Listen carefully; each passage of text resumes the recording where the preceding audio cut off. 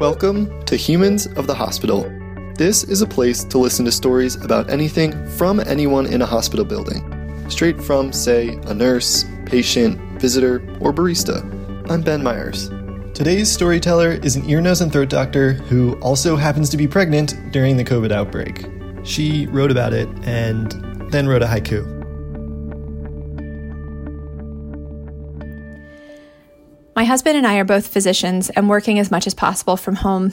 We have an 18-month-old son and another baby on the way in August.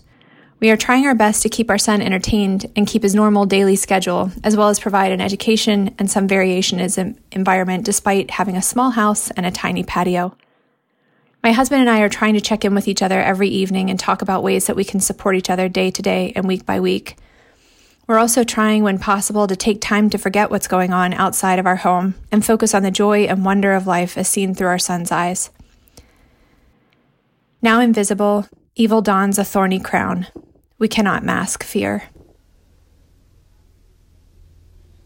Fear. Yeah.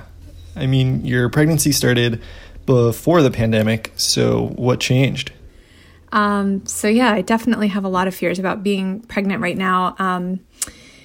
My anatomic ultrasound, which is kind of like the most exciting and also the most terrifying, especially for a two-physician household when your husband's a pediatrician and you specialize in ENT. And so you know all of the bad stuff that you can potentially see on that anatomic ultrasound. I had to go to alone. I wasn't allowed to bring anybody with me. That was definitely very different from our first pregnancy, where we kind of, were able to be there together and hold each other's hand and sort of, count the chambers of the heart and count the toes and fingers and be really excited when it looked like everything was okay, But for this one, it felt very sort of, sterile and a little isolated and a little lonely.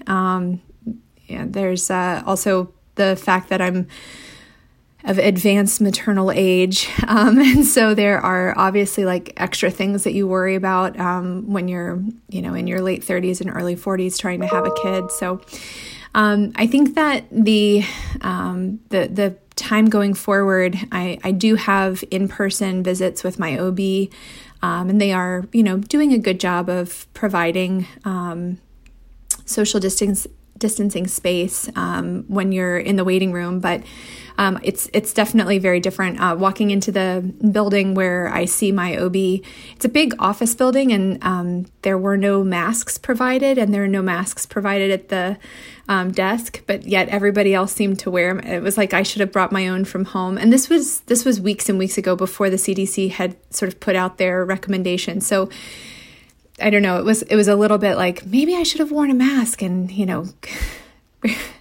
am I doing the right thing? And am I being safe enough? And that sort of thing.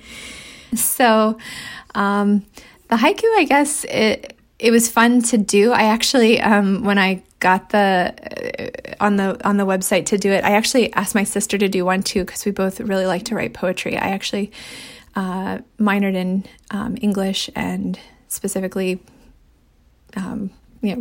poetry in college. And so it was fun because I don't think I've written a poem in years, certainly since before medical school. It's fun to kind of go through the different ways that you are limited with a haiku because there are so few syllables that you're allowed per line. Let's hear the haiku again, shall we? Now invisible, evil dons a thorny crown. We cannot mask fear.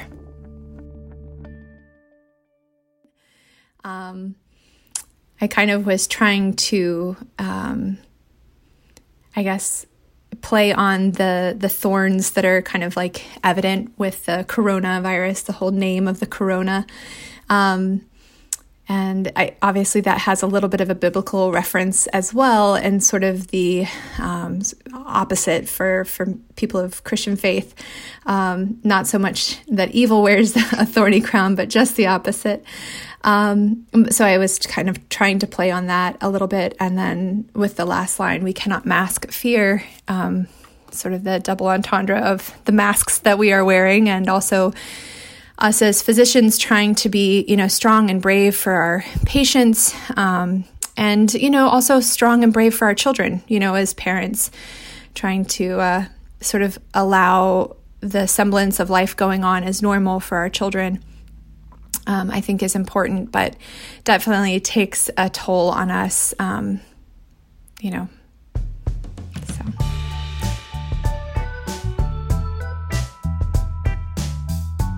This story was made in partnership with Jefferson COVID Stories at jeffersoncovidstories.com.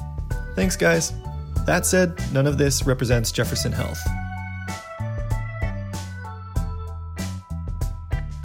Thanks for listening to Humans of the Hospital. Find all the human stories at soundcloud.com/humansofthehospital. Reach out to us for ideas and questions at humans.hospitals@gmail.com. Oh, and we're on Spotify, Apple Podcasts, and Google Play, too.